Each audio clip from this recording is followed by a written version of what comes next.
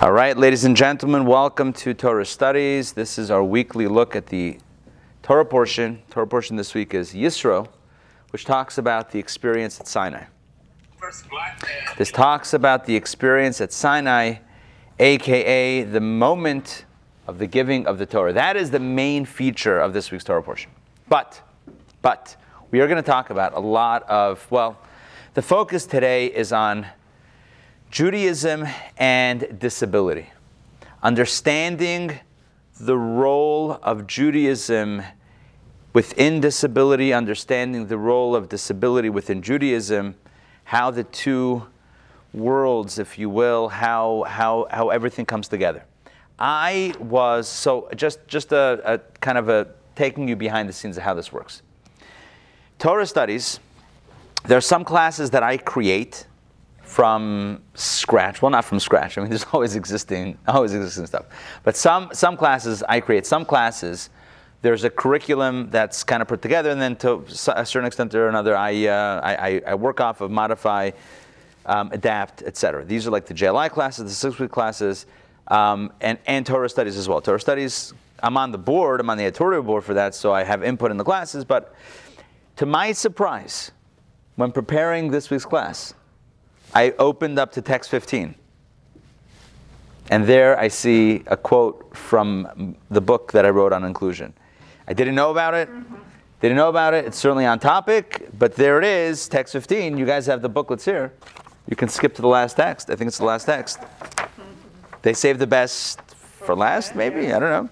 Conclusion. So, Ari, you're a famous author. Yeah, well, if it's in Torah studies, then for sure, huh? That's the first time that we have a text. The first time. They should have had a video. They should have had a bio with a picture of the headshot. Yeah, listen, all right, I'll speak to the guys. Fine. So it's a very special topic, and a topic that is very dear to my heart, and I know it's also dear to the hearts of many of you that are joining. And let's jump in. So the context of our discussion is the experience at Sinai, because that's the focus of this week's Torah portion. We're going to begin with text 1a, and I feel like I can give a very quick background, but I think we all know the background, right? Jews are in Egypt, slaves for 210 years, Exodus, 10 plagues, splitting of the sea. The Jews are counting 49 days. On day 50, they receive the Torah at Sinai. That's the story, right? That's the narrative.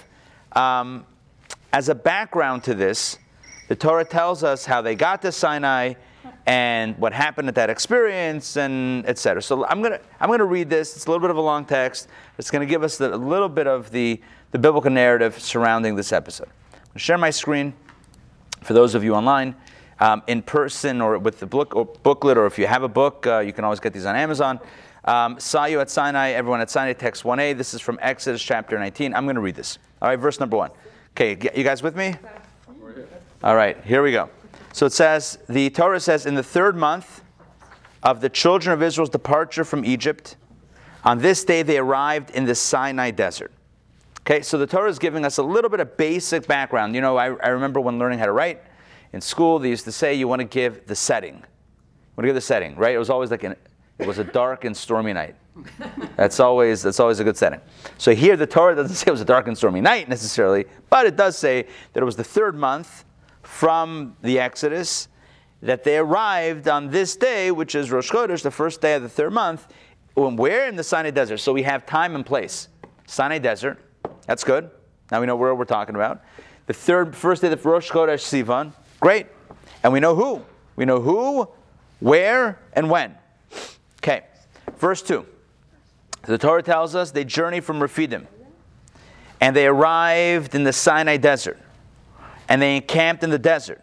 And Israel encamped there opposite the mountain. Vayichan sham Yisrael neged hahar. They encamped there opposite the mountain. Let's continue verse number 3. Look at this. The skipping of the text. So, skipping the verses. So now we're up to verse 16. I guess we cut out, this is the abbreviated version. It came to pass on the 3rd day when it was morning. This is after multiple days of dialogue and preparation.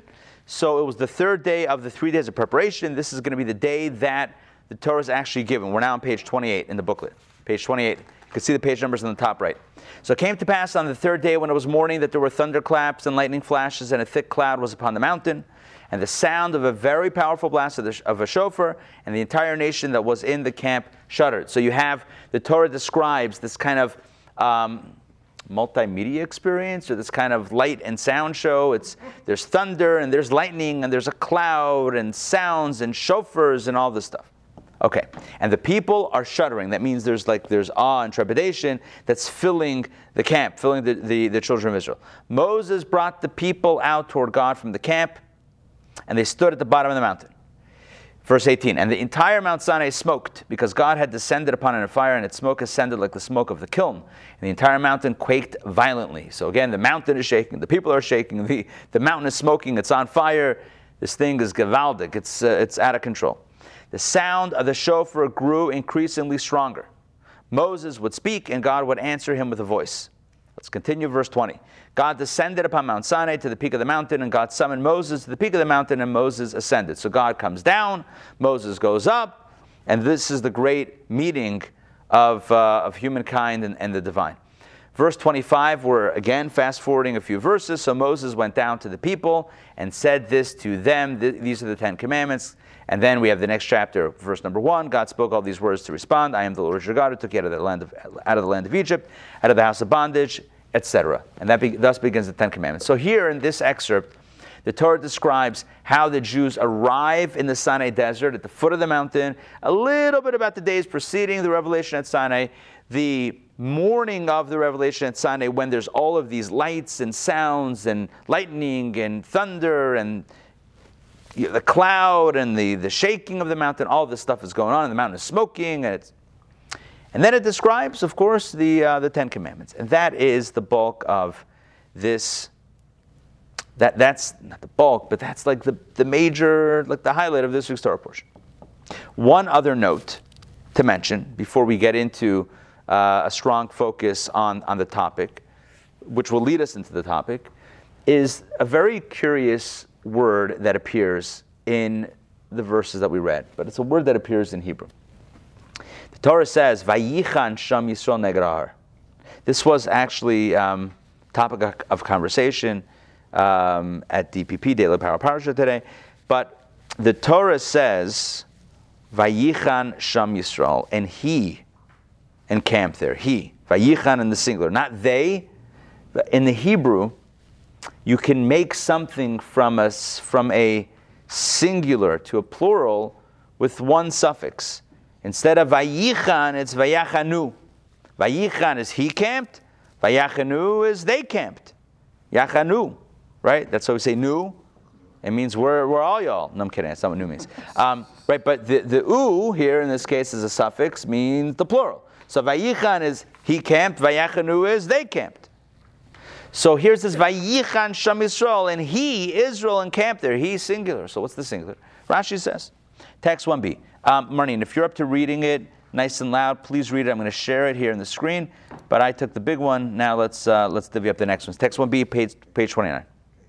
Israel encamped there. The Hebrew word for encamped, Vayichan, is in the singular form, denoting that they encamped there as one person with one heart, as opposed to all the other encampments that were divided with complaints and strife. So Rashi, thank you. Rashi says something interesting.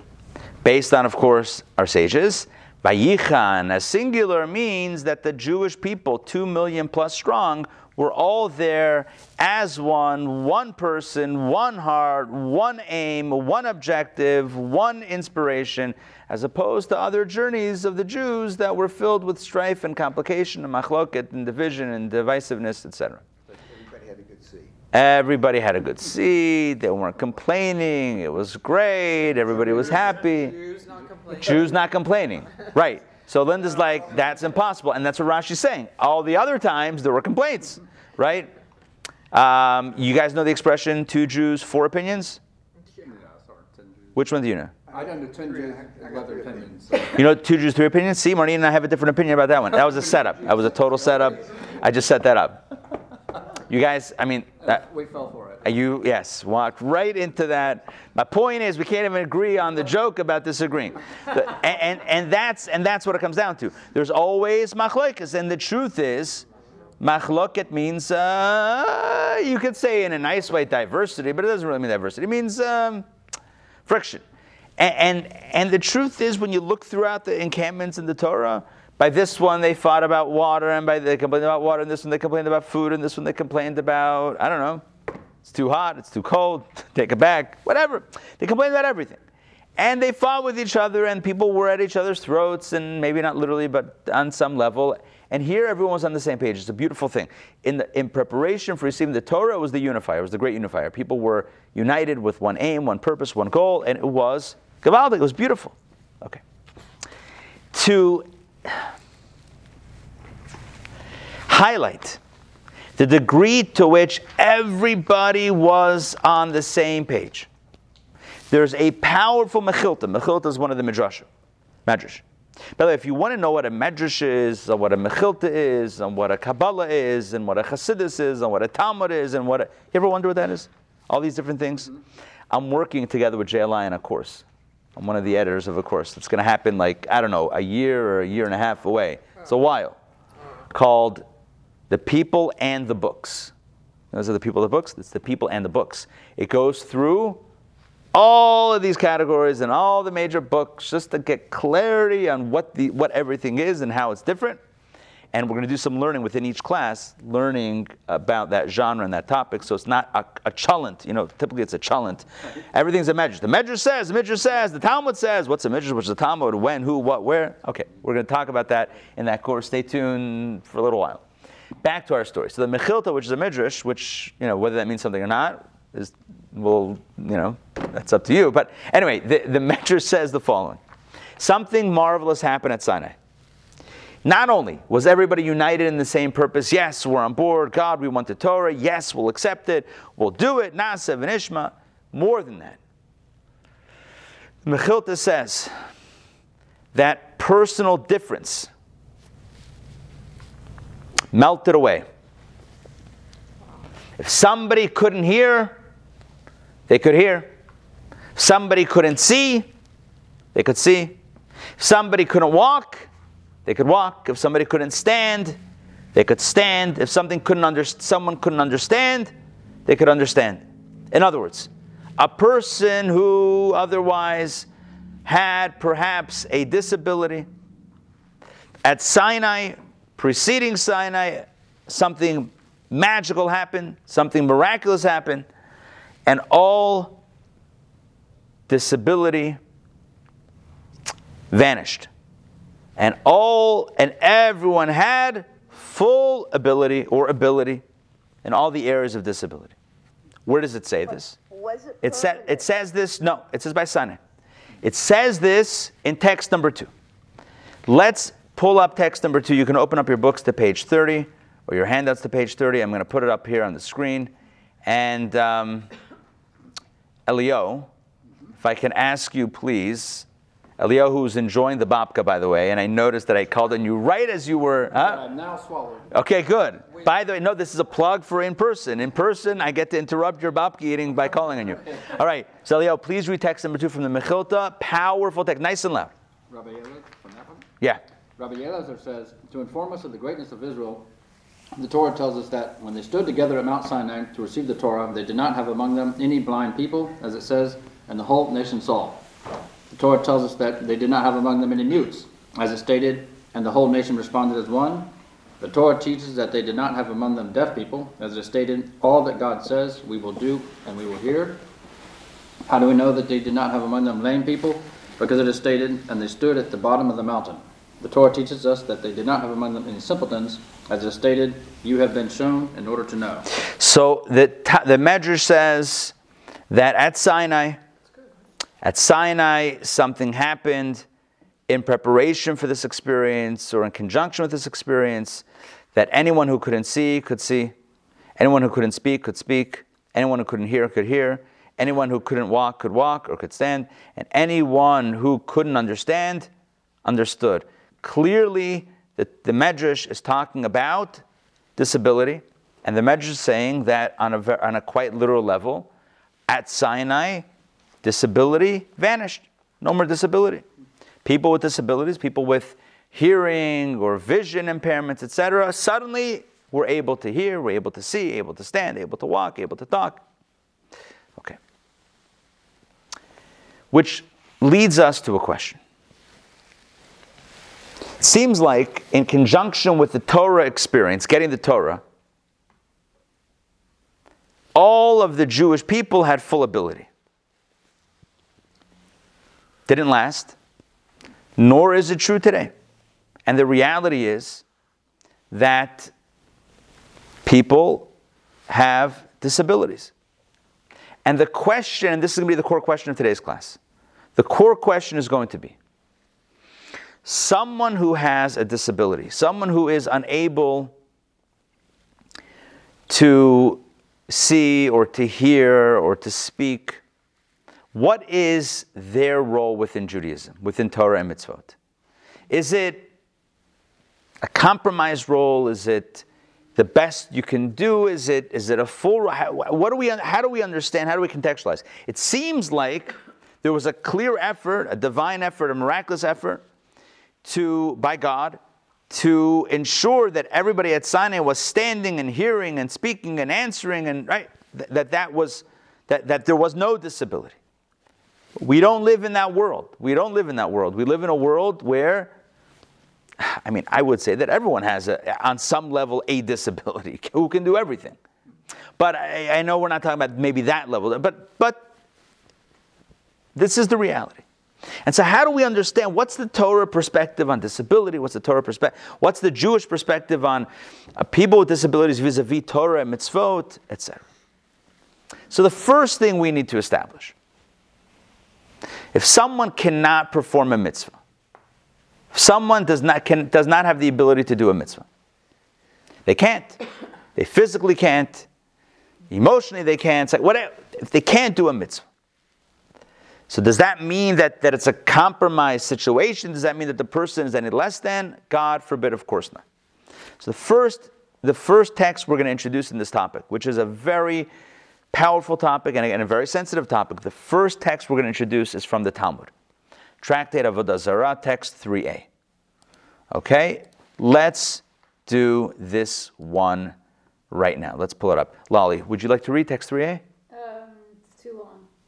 Okay. I'm just kidding. Okay. The merciful one exempts a victim of circumstances beyond their control. There we go. So the Talmud says, thank you. By the way, it's good to have you back, because I missed your sense of humor. It aligns with mine. It's just been a little while. Yeah. So it says, the Talmud says, it's actually, you know what, as short as that was in English, it's 3 words in Hebrew. Ainis, Rachmana Patre. It says that when it comes to a victim of circumstances beyond their control, I can't do it. It's not my fault. I can't do it.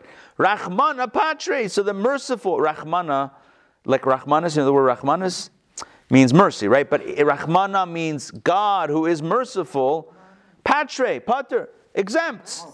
Pater, patre. Huh? Patre. This is Aramaic. It's not Hebrew. Yeah, it's a whole situation.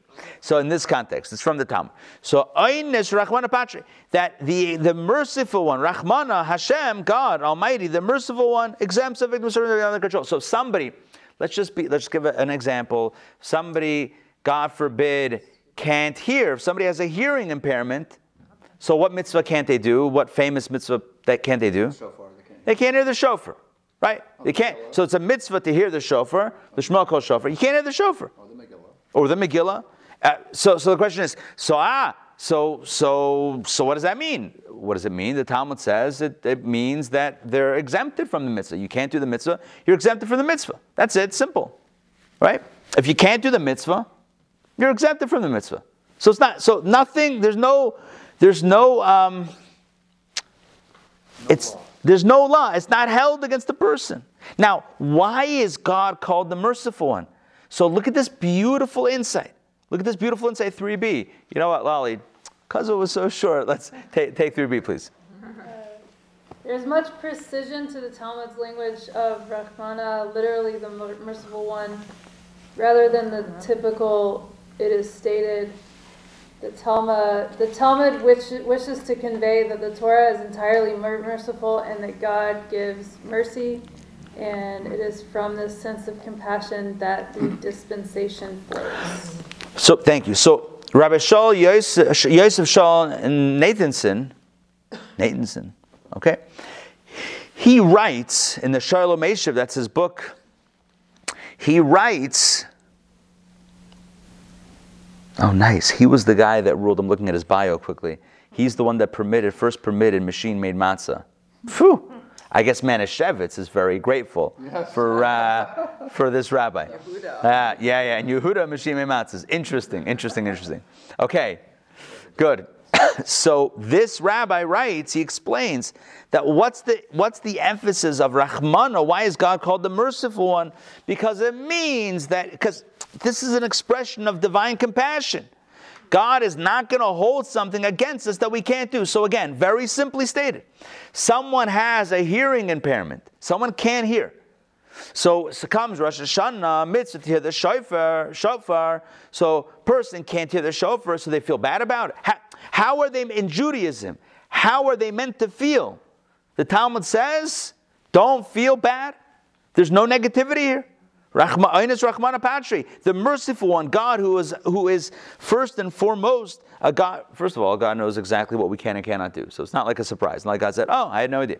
God creates the person and ability and disability, etc. So it's not like, so God knows, God understands, God is compassionate, God doesn't hold us to any standard that is obviously, unrealistic.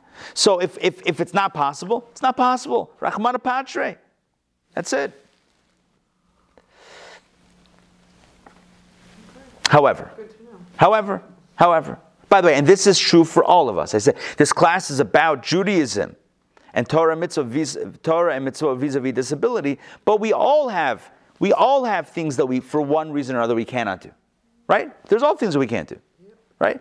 And so the question is, how do we perceive that? Here we have a perspective. However, and this is where the conversation continues. However, one might still feel like still missing something. Because even though it's not held against us, but we still didn't get the mitzvah. Are you with me on that?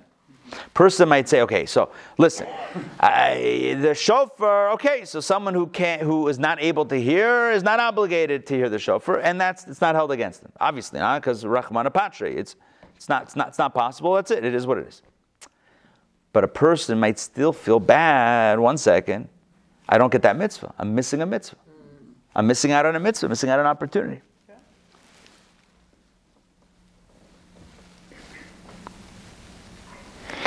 So for this, we need to go further. We need to go deeper into the conversation. But first, let's introduce another text. Very interesting text. Text number 4. This is coming, once again from the Midrash. Okay, here we go. Text number 4. Let me pull this up on the board. Linda, please read this one. Okay. Rabbi Levi said, God's revelation can be compared to an image with faces on every side. If 1,000 people looked at it, it looked back at each of them individually. Similarly, when God spoke, every Jew felt that God spoke to them individually, as the verse states, I'm the Lord, your God. So let me explain that for a second. You know those paintings that have those eyes? That when you look at the eyes in the painting, it seems like it's following you around the room? Yeah? And you're like, what kind of creepy painting are you talking about, Rabbi? Is it the Mona Lisa? Wait, have you seen the Mona Lisa in person? I have. Yes. You have? It was Really? underwhelming. Is it small? Oh, really? Do you know that the most people that ever went to the Mona Lisa is when the Mona Lisa was stolen and they had the space of the Mona Lisa? Did you know that?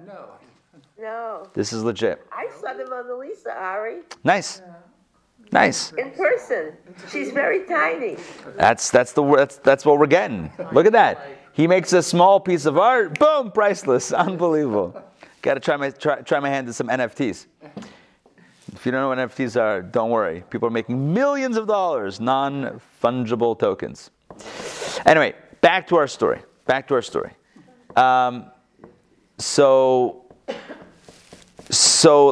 this stuff that... So the Medrash says that it's like an image that has faces on every side, and no matter which angle you look at, it's like, oh, it's looking at me. Sounds a little creepy. But nonetheless, the analogy is that wherever you're looking from, it seems to be a direct view to you. That is the meaning, says the Medrash, of when it says, Anochi Hashem Elokecha. Now you have to know this about suffixes. For the plural, it should have said, Anochi Hashem Elokechem. Elokechem means all y'all's God. Elokecha is your God, individually your God. God says, the first commandment, Anochi, I, Hashem, I'm God, Elokecha, your God individually. God is speaking to every individual. God says, I am yours, I'm yours, I'm yours. And where this goes in the conversation is to say the following.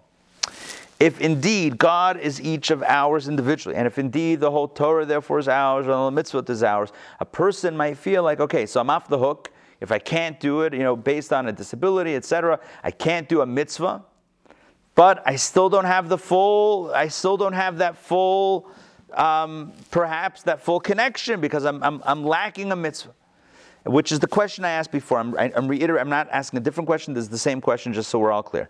So to that we have to go further, and we just established the idea that a person should feel like the Torah is theirs, and if it's theirs, they might feel like, well, somebody else can do the mitzvah, and I can't, but I'm still missing something. If I can't hear it, then I'm missing the mitzvah. How do we reconcile that? So let's just quickly recap what we've done. So we've talked about the experience at Sinai. We said at Sinai, God removed miraculously all disability. We said we live in a world where there is disability. We discussed what's the relationship between Judaism and disability, or specifically Torah mitzvot for people with disabilities.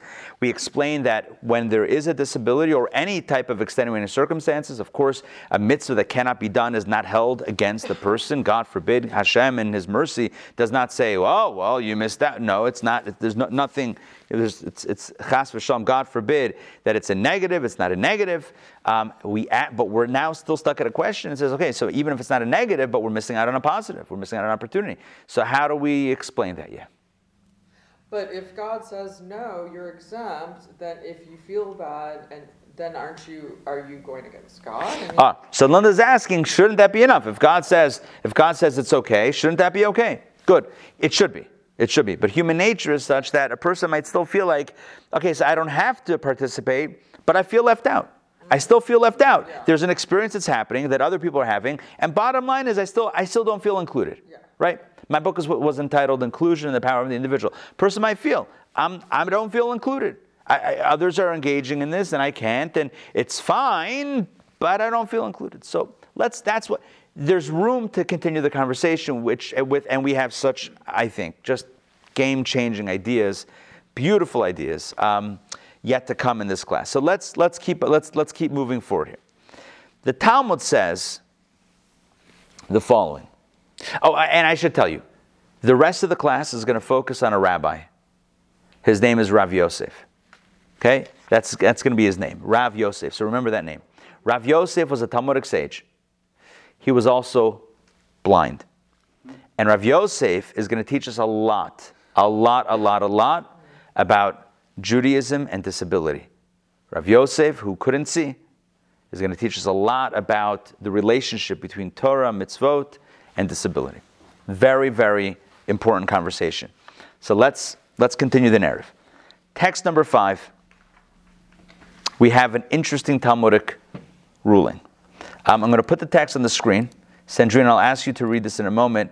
But first, let me tell you the following.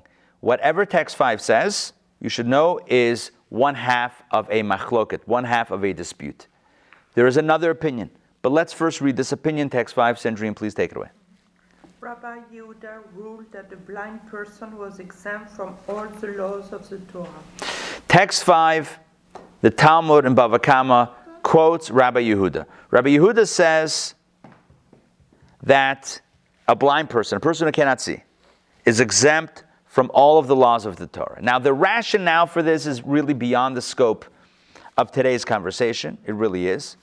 the rationale, this is derived, he derives it from various other verses and other places, and there's some logical inference, but also some scriptural, textual inference. It's really beyond the conversation tonight to get into the rationale behind his position.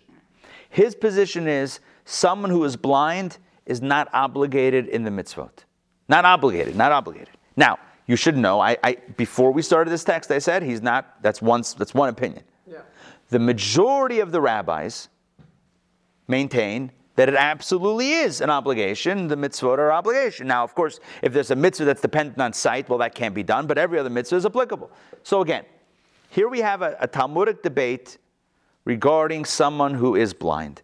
The majority of the rabbis say, this is all leading up to a story, but it's important that we have the foundation set so we can get into the story with Rav Yosef, who himself was blind. So the majority of the sages say someone who is blind is still obligated, as many mitzvot as they can do, they're obligated, it's a full obligation. Rabbi Yehuda says, no, someone who's blind is exempt from the mitzvot. Okay. We're skipping text 6. Let's get to the story. Text 7a. I'm going to pull this up and I'm going to read the story myself. Let me just check in with our online crew. Does this make sense so far? Yes? So far so good? Yeah? Okay. Perfect. Okay. Just making sure we're all on the same page. Let's continue with text 7a. Here's the story. From the same page, Talmud Bava Kama. Rav Yosef, who was blind, it says according to Rashi. I don't like how they did that. It's not according to Rashi. Rashi reminds us that Rav Yosef was blind. Rav Yosef, who was blind, said the following. When I heard that someone ruled in accordance with Rabbi Yehuda, in other words, that someone blind is not obligated in the mitzvot, who said that blind people are exempt from mitzvot, I declared a festive day for the sages. I called a holiday. I celebrated. Why? Because I'm not commanded to do the mitzvot, and yet I do them nonetheless. So again, let's break down the story. I want to make sure everyone's on the same, we've got to be on the same page here, or else it's not going to work. Rav Yosef, let's start slowly. Rav Yosef, he was blind. He couldn't see. Okay? So Rav Yosef cannot see. And there's an opinion of Rabbi Yehuda, which we quoted before, that says someone who can't see, someone who's blind, is not obligated in the mitzvot. So Rav Yosef, when he heard that that the halacha, according to some, might be like Rabbi Yehuda, that he himself, he was blind, that he is not obligated in any of the mitzvot, he said, this is the greatest day of my life. Greatest day. Why? Because I just found out that I'm not obligated in the mitzvot, and I still do them anyway. Which means that I'm doing something I don't have to do, which means I get all the credit for going above and beyond my obligation, which means, look, this is amazing. I just found out that I don't have to do any of this, but I still do it. How cool is that? I'm doing what I don't have to do. I'm not commanded to do the mitzvot, and yet I do them nonetheless. What amazing honor and credit I have for going above and beyond my obligation. That's part A of the story. There's a plot twist. 7b. But he continued, the same Rav Yosef, he says, now that I've heard Rabbi Chanina's statement, Rav Yosef continued, that one who's commanded to do the mitzvot has a greater reward than one who is not commanded to do the mitzvot. I declare a festive day for the sages whenever I hear someone rule that the law is not in accordance with Rabbi Yehuda. Why? Because as one who is commanded, I have a greater reward. I'm going to stop this because there's two pieces that are interchangeable, and depending on how they turn, that depends on how the logic works. So let me just explain this as absolutely clearly as I can. There are two perspectives when it comes to credit. Is it better? Is it more honorable to do something you didn't have to do, or to do something you had to do? You can argue both ways. One argument is, I didn't have to do it and I still did it. Aren't I amazing? I didn't have to do it and I still did it. Oh, pat myself on the shoulder. But the logic, the other logic, also works. Think about it. Sometimes it's easier to do something you don't have to do, because then you feel good about it. When you have to do something, you're like, I don't want to do it. You're with me? Psychologically. Think about psychologically. Someone says, okay, let's be very frank here. Relationship. Yeah, you're in a relationship with somebody, and you live with them, and they're in your house. How often are you holding doors for them? Holding doors open. Right. But when you're at Starbucks, Oh, what a gentleman, what a mensch. Why? Because you don't have to.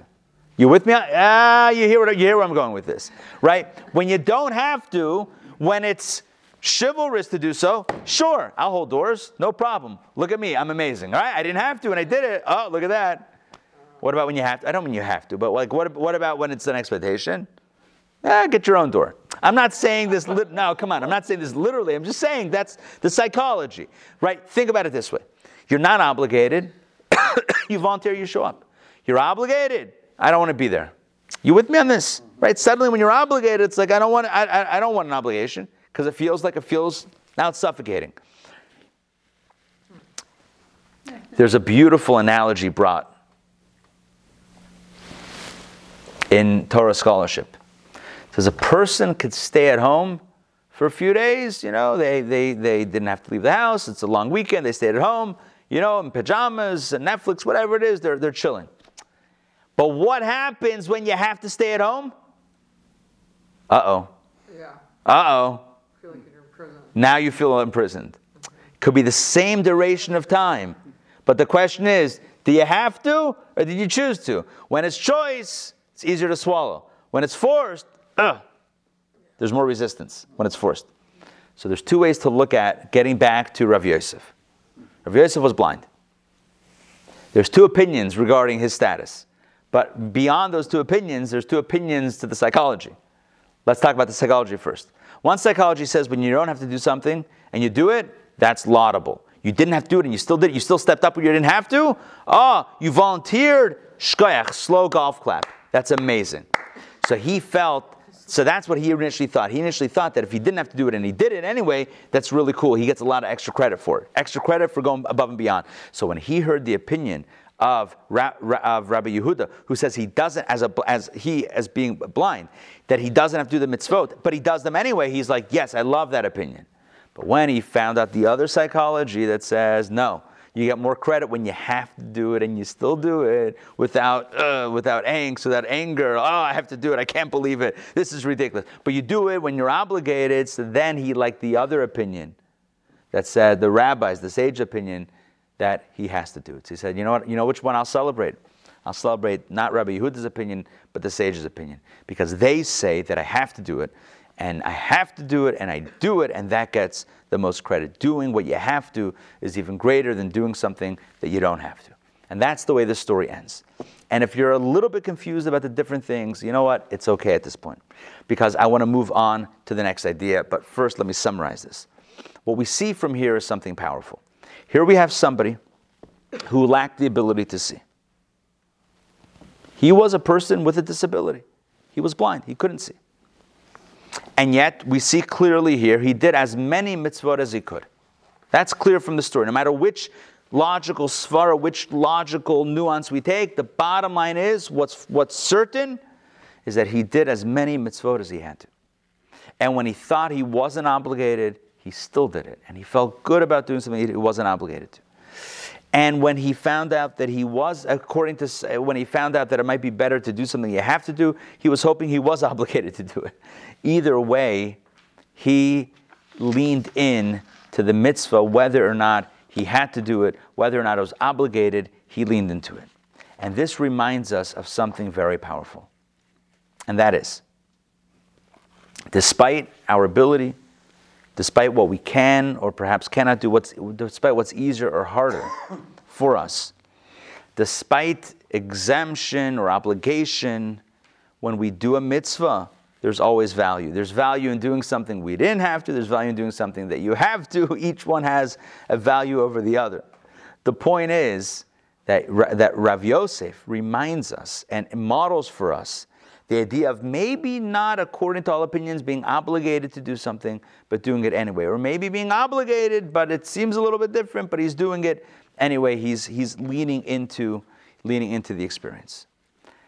But the story doesn't end there. Because the same Rav Yosef has an unbelievable declaration. A declaration that relates exactly on point to this week's Torah portion and the experience at Sinai. Take a look at this text. This is text 8a from the Talmud. On the holiday of Shavuot, so just to clarify what Shavuot is, to remind what Shavuot is the holiday that signals the anniversary of the giving of the Torah at Sinai, the exact experience that we're reading about in this week's Torah portion. Right? The experience at Sinai with the Ten Commandments, that is what the holiday of Shavuot commemorates. So, on the holiday of Shavuot, Rav Yosef, the same Rav Yosef said, the same Rav Yosef who was blind, said, prepare for me a choice third-born calf. What's the third-born calf? It's the best calf. Why? Ich weiß nicht. I have no idea. But that's always signaled in rabbinic parlance as being like the best of the best as far as meat goes. So a third-born calf, he says. In other words, get ready for a real celebration. Why? In explanation, he continued, for without the holiday of Shavuot, listen to what he says, without this holiday of Shavuot, how many Yosefs would there be in the market? The market, Beshuka, that's what it says, Beshuka. You know, shuk, you ever hear the word shuk? Yeah. The marketplace, the streets. Mm-hmm. How many Yosefs? Now, you know what what's the English name for Joseph? Joe. Joe. How many Joe Schmoes would there be? He's basically saying, how many Joes would there be, in the street? I would be another one of them. I would be another Joe. Well, John Doe is usually the anonymous one. Joe Doe. Joe Doe doesn't sound right. Whatever. Anyway, Joe Schmo. I would just be another guy. I would be another Joe. Yeah, if not for Shavuot, if not for the giving of the Torah at Sinai, I would just be another Joe. That's what he says. That's what he says. Can I just have one quick question? Yeah, for sure. When it says that the cow, give it, does it have to be the same cow giving it, or the third cow in the herd? When he asked for a third-born calf to be prepared for him, I have no idea what he's talking about. I'll be honest with you, I have no idea what he's talking about. I don't know. The third cow born to a mother? Is it a cow that's only a third old, a certain age? Or another cow? I have no idea. I have no idea. I don't know about his preference of food. I'm just saying that was his way of saying. He's clearly saying, we would say like break out the brisket if you like brisket, or break out the sushi if you like sushi. He's saying break out the good stuff because it's Shavuot, because this is the day that I became, that I had the opportunity to become something. Text 8b, Rashi explains. Let's look at Rashi so we can get the picture of what it means. Rav Yosef means to say, says Rashi, that I studied Torah and became great. Because of Shavuot, Torah was given, I can study Torah and became great. There are many people in the markets named Yosef, and aside from the Torah I studied, there's nothing to differentiate between me and them. He's basically saying that Shavuot gave me the capacity to study Torah, and to become something, to become great, in this case, to become connected, not just, it's not on an ego level, but it's the ability to connect with God's Torah, to connect with them. So, what we have here is something powerful. It's something powerful. The idea that whether or not a person is obligated, technically according to Jewish law, because of ability or disability, a person might, have a disability and therefore not be required. We said before that Oines Rachmana Patri, that someone who is someone who can't, or someone who, just doesn't have the ability, doesn't have to. But what if someone who doesn't have the ability, listen to this, what if somebody with a disability nonetheless tries and does the mitzvah, even though maybe it's not exactly the same way that somebody that doesn't have the disability does it, but they do it. They do it in their own way. You know what? It's a beautiful thing.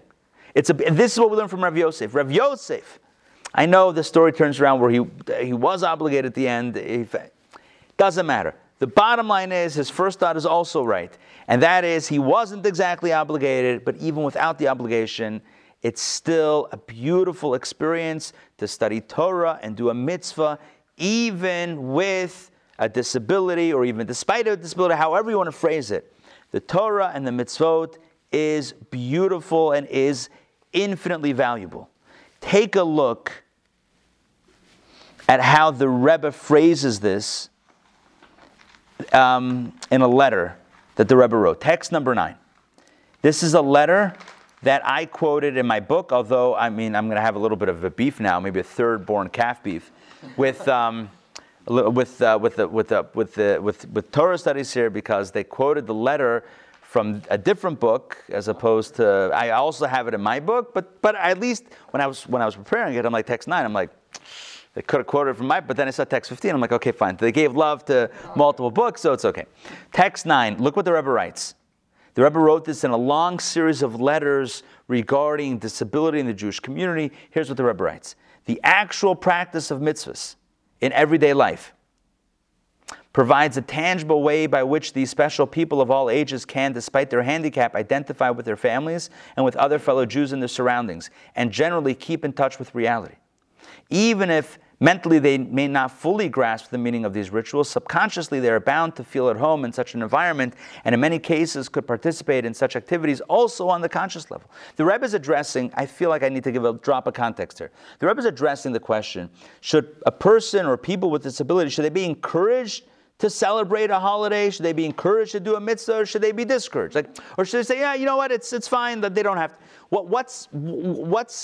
Where should we go with this? And the Rebbe was advocating as many opportunities, for a Jewish person with disabilities, as many opportunities as possible. Obviously, no pressure but as many opportunities as possible. And the Rebbe speaks about spiritual connection, social connection, family connection. Right? What does it look like if the rest of the family is celebrating Hanukkah and this child is not celebrating Hanukkah? Right? How does the child feel? The child picks up that they're being excluded. So it's all about, again, the word I'm using is inclusion here. It's all about inclusion. The Rebbe was all about inclusion. By the way, also what you'll notice here, the Rebbe referred to individuals with disabilities as special people. Not special needs, but special people. This is based on the Rebbe's philosophy. Before, the popular phrase became special needs, the Rebbe used the word mitsuyanim, special, not the need is special, the person is special. It's a difference. Special needs mean the need is unique. The special is a description of the need. Special needs means that the person has special needs. That's not what the Rebbe says. That's not how the Rebbe ever referred to individuals with disabilities. Special people. The Rebbe said, if somebody is missing an ability or somebody has a compromised ability in a certain area, Hashem surely has given them additional strength in other areas. So why focus on the area in which they may have a challenge? Focus on the areas in which they have a special quality, special individuals, special people. That was the Rebbe's position on this, and the Rebbe used it in language. This is a letter that the Rebbe wrote in the 1970s. This is before, PC language. This is, I don't even know if the right word is PC, but this is way before that. This is groundbreaking. Okay, you can see I'm passionate about this topic. I wrote a book on it even. To cite one striking example from actual experience during the festival of Sukkot this year, the Rebbe writes, as is well known, Lubavitch activities on this occasion reach out to many Jews with lulav and etrog, bringing to them the spirit of the season of our rejoicing. Just parenthetically, if you've ever encountered a mitzvah tank. You know what a mitzvah tank is? It's like an RV. Yeah, it's an RV, a mobile mitzvah experience. Yeah, they have them in like Manhattan and in other bigger cities. Mitzvah mobile, yeah. The Rebbe called it tank because the Rebbe said, we are in an army fighting to bring light into a positive army, fighting for love, peace, and light. Why should tanks only be used for destructive purposes? Let's use a tank for the Rebbe was all about transformation, transforming language into a mitzvah tank. Where is that? Manhattan? In front of 770. In 770. Look at that. Sandrine's got a shot of mitzvah tanks in Crown Heights. So the Rebbe says, this past Sukkot, right? There was lulav and etrog happening. Going out to the streets. This year being back inside. This year being a year of Hakel, a year of gathering, following the sabbatical year, I urge my followers to extend this activity as much as possible to include also nursing homes and senior citizen hotels as well as other institutions. I was asked, what should be the attitude and approach to persons who are senile or confused, etc.? I replied, the Rebbe is writing about himself, right? He's saying I replied, says the Rebbe, all the more reason to reach out to them in this tangible way. Well, what happened? The reports were profoundly gratifying. Doctors and nurses were astonished to see such a transformation. Persons who had spent countless days in silent immobility, deeply depressed and oblivious to everything around them, the moment they saw a young man walk in with a lulav and etrog in his hand, suddenly displayed a lively interest, eagerly grasped the proffered mitzvah objects, some of them reciting blessings from memory without prompting. The joy in their hearts shone through their faces, which had not known a smile all too long. I can share with a personal experiences. For a few years, I had the opportunity to grow up in Pittsburgh in high school. We used to go every Friday. I went to an older care facility near the waterfront. What's it called? Riverside, Riverview. Riverview. Riverview. And I went there and I remember the people. I literally remember, I was there for a few years. Every Friday we were there. We used to sing, we used to make Kiddush. This was, it wasn't an official Kiddush, it was still Friday afternoon, it wasn't yet Shabbat. But we lit ceremonial candles and we did Kiddush and we sang songs and we brought cheer. And the smile on the faces of the individuals there, it literally made people's weeks. You could see it, and they told us as much. And it sounds like obvious, and doesn't sound like something novel. But you know what? At a certain time and a place, it was novel. It was a novelty. Because people were just left and forgotten and said, no, you know what? They're at this point, they don't understand, they don't remember, that's it, they're gone. And the Rebbe said, still give mitzvah opportunities. It doesn't matter. Yes, like we said before, maybe there's no obligation. Maybe there's a patre, at this point, they're exempt. But every mitzvah is beautiful. Even if it's not exactly the way it might have looked in another scenario, doesn't matter. It's a mitzvah, it's beautiful, it connects us to community, to family, to tradition, to past, to history, to God, and it's beautiful on so many different levels. This is, yes. You know what, Ray, hold on 1 second. We're right at the time. So let's hold, I know that you want to share a story, I could tell. So if you can, hold it till I want to just wrap up, so just out of respect for everyone's time. So we'll do, and I just have like one more point to make quickly, and then we'll get into that. So what we've said so far, I just want to recap what we said and then make one more point. What we've said so far is really two things. Number one, someone who can't do a mitzvah is obviously not obligated to do the mitzvah. They're exempt from the mitzvah. At the same time, even if they're exempt from the mitzvah, if they make an effort to do the mitzvah, it's a beautiful thing. And every effort should be made to help facilitate that person's ability on whatever level to do a mitzvah. And in that way, we address the question we asked before. At the end of the day, even if you're exempt, but you're still missing out, so what's the solution? So then, provide opportunities as much as possible so that no one misses out. Right? To whatever level, even if it's not exactly the way it looks for someone else.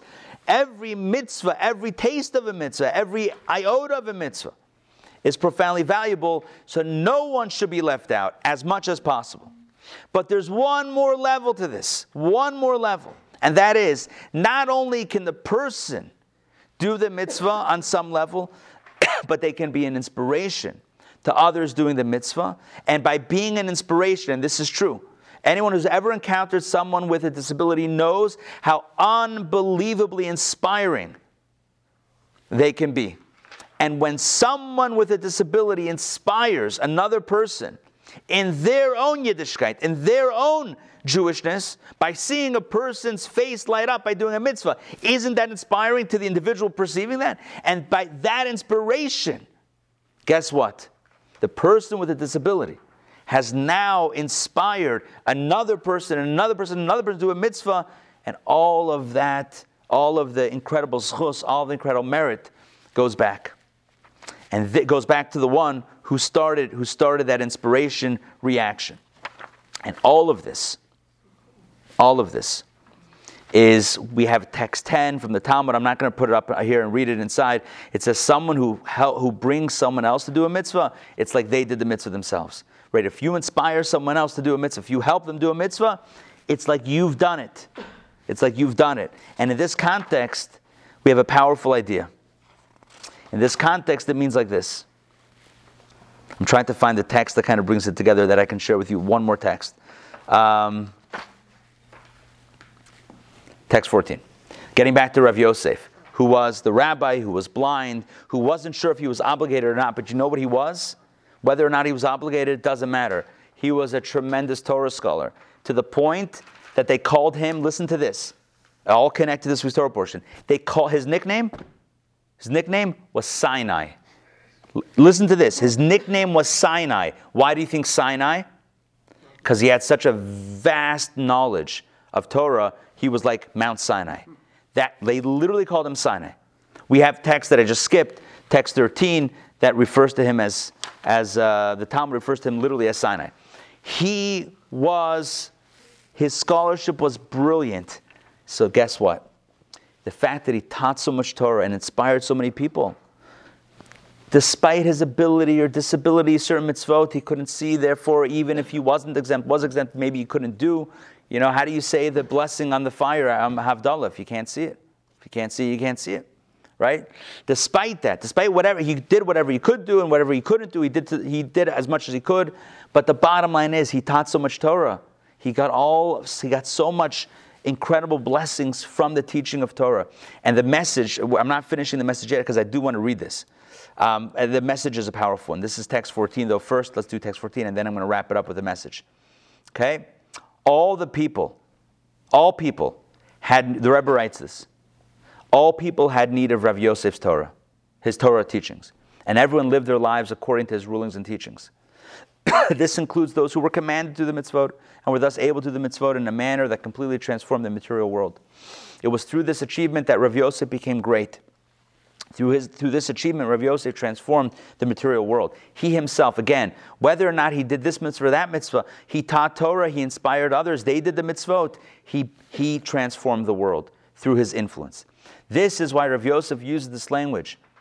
Remember, he said, if not for this day of Shavuot, I would be like any other Joe in the marketplace.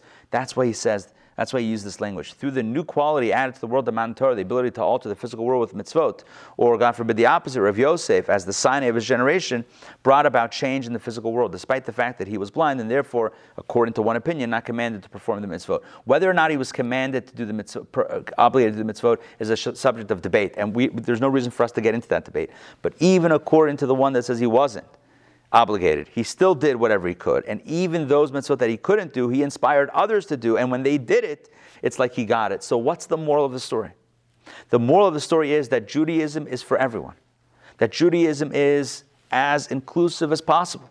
Judaism is all about inclusion. Judaism is all about giving opportunities and creating the space of connection for everyone, whether directly, whether they themselves are doing it, whether they're doing it as an obligation, whether they're doing it as not an obligation, whether they're doing it in maybe not the full way, but a partial way, or whether they're not even doing it at all, but they're inspiring others to do it. Inspiring others to do it. Others walk in and they see a person who's inspired, whose face lights up, and they're inspired to do a mitzvah. Guess what? That mitzvah now becomes attributed to the one who inspired it. And that is the way the Rebbe responded to questions about disability, including text number 15, which, as you'll see here, is quoted from my book on inclusion. So let's finish off with this. Text 15, okay, there you go. I told you there was a text 15. I told you I was quoted. Here it is. Here it is. This is a story with Cantor Malavani. Cantor Malavani is a cantor in Manhattan. I don't know if he's still active, but he was. I think he's still alive. 2 sons. His older son has disabilities. Listen to this. After introducing his wife and I'm reading what I wrote, which is a little bit weird, but okay, it is what it is. Yeah. After introducing his wife and younger son and receiving the Rebbe's blessings for them, Cantor Malavani asks for a blessing for his older son, Zevi. We have another son who unfortunately is not well. He is autistic. He needs a blessing. That's the quote from Cantor Malavani to the Rebbe. By the way, this is all on video. You can Google Malavani, Cantor Malavani, Lubavitcher Rebbe, and you'll find the video and you'll see it. It's in Yiddish with English subtitles. This is the story. So he asked for a blessing from the Rebbe. The Rebbe responds by lovingly offering that although autistic people might experience challenges in interpersonal relationships, they can relate very closely to God. Listen to this quote that the Rebbe says. While they're not busy with people, they're busy with God. That's what the Rebbe says to Cantor Malavani. The Rebbe then suggests that Zevi, his son, has a deep spiritual and Jewish connection, a connection that ought to be nurtured. This rings true. Zevi has, after all, responded well to Jewish practices in the past. Cantor Malavani tells the Rebbe that Zevi has expressed excitement when being taught to recite a blessing over food, and he treasures his tzitzit. Does he have, listen to this, the Rebbe then asks, does he have a tzedakah box in his room? No. You can put one in there, says the Rebbe. The facility won't mind. Charity is something everyone allows. It will benefit him, and when people visit him, he'll remind them that they must give charity. That last line is gold. The Rebbe was saying, don't just encourage your son to do as much as he can. Don't just continue to ignite and reignite and re-inspire his Jewish neshama, which must be done. Never neglect it. But more than that, allow your child to be an influencer of others. Put the tzedakah box in there and let him tell all the doctors and all the therapists and all the visitors, anyone who walks in his room, let him be the one to teach them about tzedakah.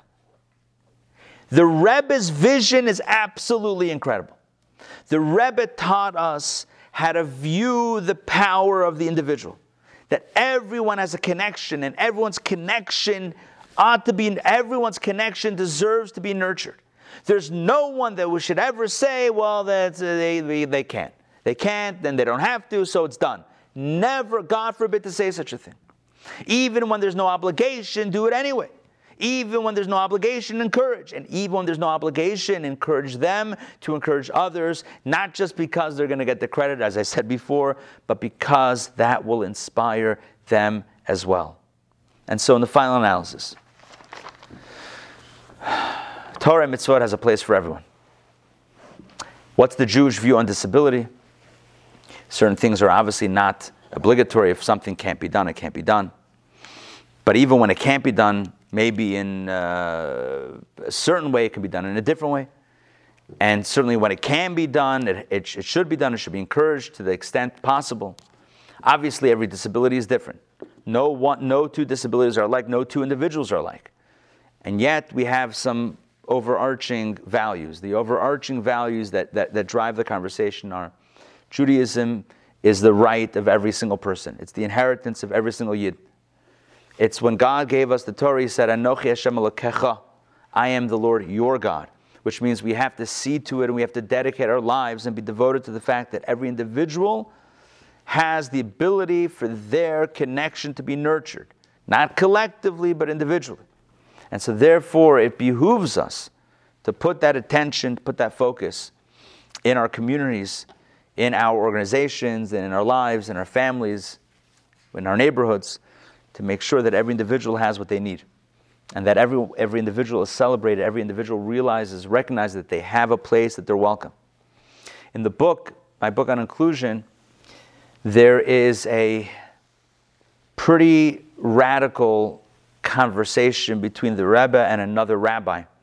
This other rabbi was a halachic scholar, and he wrote a book of modern Jewish laws, and he wrote there, speaking of the inability to see, he spoke there about guide dogs, right? The guide dogs for the blind. And the rabbi writes that presumably it's not permitted to be brought into a shul. This other rabbi wrote in his book, in a footnote, presumably you're not supposed to bring a dog into shul, and so presumably a guide dog is not allowed. The Rebbe wrote back. I guess this guy sent a copy of the book to the Rebbe to look at, or whatever it is. The Rebbe writes back, and the letters published. It's in the book. I translate it in English. Every effort should be made from a halachic perspective to find a way to allow it. Why should we take the position to be exclusive to anyone who wants to come into synagogue? Why should we look for ways to keep people out of shul? We should look for ways to be more inclusive, to bring everyone in. And yes, if there has to be a dog, all right, find a way. Find a way to make it happen. Don't be exclusive, be inclusive. Just wanted to end with that one. Again, the book that I wrote, I don't get commission, but the whole book is all about the Rebbe's perspective and the Jewish perspective on inclusion. This class is one taste of it. We learn from Rav Yosef, who was blind. He says, Ashreinu matev chalkeinu, how beautiful, how wonderful it is to have the opportunity to have Torah. Because Torah gives us this insight into our ability to really ensure that everyone's voice is heard, that everyone is seen, and no one is left behind. May we be committed to this endeavor, and I know many of you are deeply committed to this endeavor. May we be committed to this endeavor to seeing that everyone indeed find their place, has a place, and is welcome in our communities, in our synagogues, in Judaism, in Torah, and never feels left behind. All right, friends, thank you very much for joining, and thank you. So, Ray, jump in. I know you wanted to share a story. Ray, jump in. Yes, I do. My sister's Down syndrome, and she lived to be 59, but my other sister, Lillian, the one that passed away recently, she he exposed Sally to all the Jewish holidays, and Sally got so excited. She loved to dance and sing.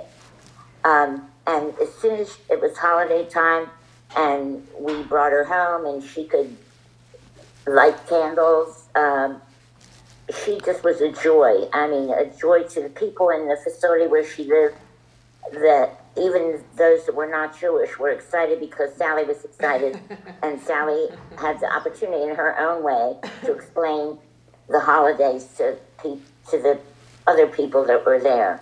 And she lived to the age of 59. Amazing. And I think that's due to my sister Lillian, who just passed away, who devoted her life to disabilities. Yeah. And so it's very true. Yeah. If you can bring someone and then they share with it, the person who has the disability shares with others, it makes it much more meaningful. Ray, thank you very much for sharing that. It's extremely heartfelt, and many of us had the incredible opportunity to meet Lillian. And I never met Sally, but Lillian was a very special woman. And Yes. and my conversations and coming over to your house and seeing the book that was made by Lillian's colleagues and friends about her work for so many years with people with disability. Your sister was a champion and pioneer in this field of working with people with disability, and very, very special. Yes. Yeah. Thank you for sharing that. So I don't know if it's like in Hebrew for blind, if it says someone who doesn't see the light. Sagi Nahar, very interesting. They use No, It means I've heard it means too much light. It means too much light. No, in the teaching about that, like how do we know they don't see the light? Right. It in the I don't know if it's Aramaic or Hebrew. It's called Sagi Nahar. A person who's blind is referred to Sagi Nahar. That means an abundance of light. The person is blind. Person who's blind, it's an abundance of light. Now that could either be seen as a euphemism of the opposite, or it's like we call a cemetery a Beit HaChaim, a house of the living. Beit HaChaim. We call a cemetery a Beit HaChaim, a house of the living. Yeah. The question is why. So typically it's understood as a euphemism of the opposite. We don't want to say a Beit HaMeitim, a house of the dead, because it's just not nice. So we say a house of light, but we don't mean light. We mean the opposite. So Sagi Nahar means they have a lot of light, but it means the opposite. They can't see. But the Rebbe always explained that no, it means literally. Beit HaChaim, a cemetery, is where true life is found. The body is a limitation on true life. The true life is the soul. So where the body is laid to rest, that's where spirits are really alive, so to speak. And the same thing is true of Sagi Nahar. Person who can't see, right, physically with the eyes, they have perception that's opened in other areas. There's an abundance of perception that's opened up in other areas. So there's an abundance of light on one level. The Rebbe took these things literally. The Rebbe didn't say, oh, yeah, it's like a wink to the opposite. No. The Rebbe said if that's what it says, it must mean something, even in its literal meaning. Jay, did you want to jump in? Yes, there's a class that I helped put together. I do a fair amount of lay leadership work with very special people. And Ray Gray, if people know Ray, is Down syndrome, and she's on the class. And the class was about the chosen tribe, and the question was, what's precious to you? And Rachel Gray said, my soul is precious to me because my soul teaches me how to talk to God. Wow, that's beautiful. That is beautiful. Yeah. And I think I want to acknowledge Jay. Jay, you're a leader in our community here in Atlanta in regard to working with special people and making sure that Jewish opportunities and other opportunities are available. So, Jay, thank you very much. You're a really incredible person, and what you do is amazing. I also want to mention, just a plug, there is an organization affiliated with Chabad here in Atlanta called Friendship Circle, and run by some dear friends of mine and colleagues, Rabbi and Mrs. Friedman, Shlomi and Chanki Friedman, and I had the opportunity to speak for some of the leadership in a group last year, and again in March I'm going to be speaking and addressing a group that they have put together. So there's a lot of work that's being done, and there's a lot of guidance in Judaism and guidance from the Rebbe on this. So it's very inspiring. Everyone who has the opportunity to work in this area, in this field, is Kodesh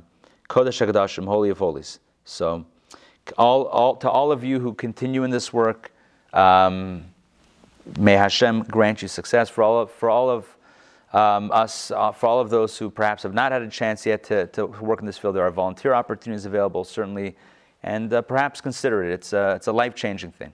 All right, thank you very much for joining. I think we'll formally close out the broadcast, and I want to mention thank you all for joining me tonight. Thank you for being part of this group, and we'll be back next week for Torah study, same bad time, same bad channel. But before then, just a quick plug for the new JLI course that's starting next week, Tuesday night and Thursday afternoon. 2 opportunities. It's called Meditation from Sinai, and it's absolutely incredible. Jewish spirituality, Jewish meditation, Jewish mindfulness, authentic Judaism and meditation. Even if you're not into meditation, you want to be at this course because it's about spirituality and mindfulness and transformative ideas. So join me for this. If you're not yet signed up, get in on this. It's amazing. In fact, I'll tell you an anecdote. We'll close out with this story. I was here at our center on the Beltline yesterday, and in the afternoon, I decided to take a quick stroll up to Kroger to pick up a few things. And then it's like a 2-minute walk across Ponce and the bridge, and then you went to Kroger. And as I'm walking out of Kroger, I have a few bags of stuff. Walking back here to Chabad, it's probably like 3 o'clock in the afternoon, 3, 4 o'clock. And a woman stops me. She's right outside of Kroger sitting down, and she says, "Are you the rabbi from around here?" I said, "Yeah." She says, "Okay, because I saw something about a meditation course." I'm like, "Meditation course?" I happen to be teaching the meditation course. So she's like, "Oh, you're Rabbi Ari?" I'm like, "Yeah, I'm Rabbi Ari." Anyway, it's very funny. She says, she's not Jewish, but she says, does you have to be Jewish to attend? I said, no. And she signed up within a few minutes after that conversation. Why am I saying this story? I don't know. It was just a little bit of an interesting story, a wild story that just happened yesterday. And I think there's an interest. There's a broad interest in this, and Baruch Hashem, thank God, we have a very nice group together for this course. If you're not yet signed up, I think you want to be signed up for this course, or at least try it out. There's always the try before you buy option. Check out the first class with no obligation to continue. IntownJewishAcademy.org/meditation. That's all you need to know. That's all you need to know. All right. Thank you for joining. We'll see you guys. Laila Tov. Be blessed. Lots of blessings. Bye, everyone.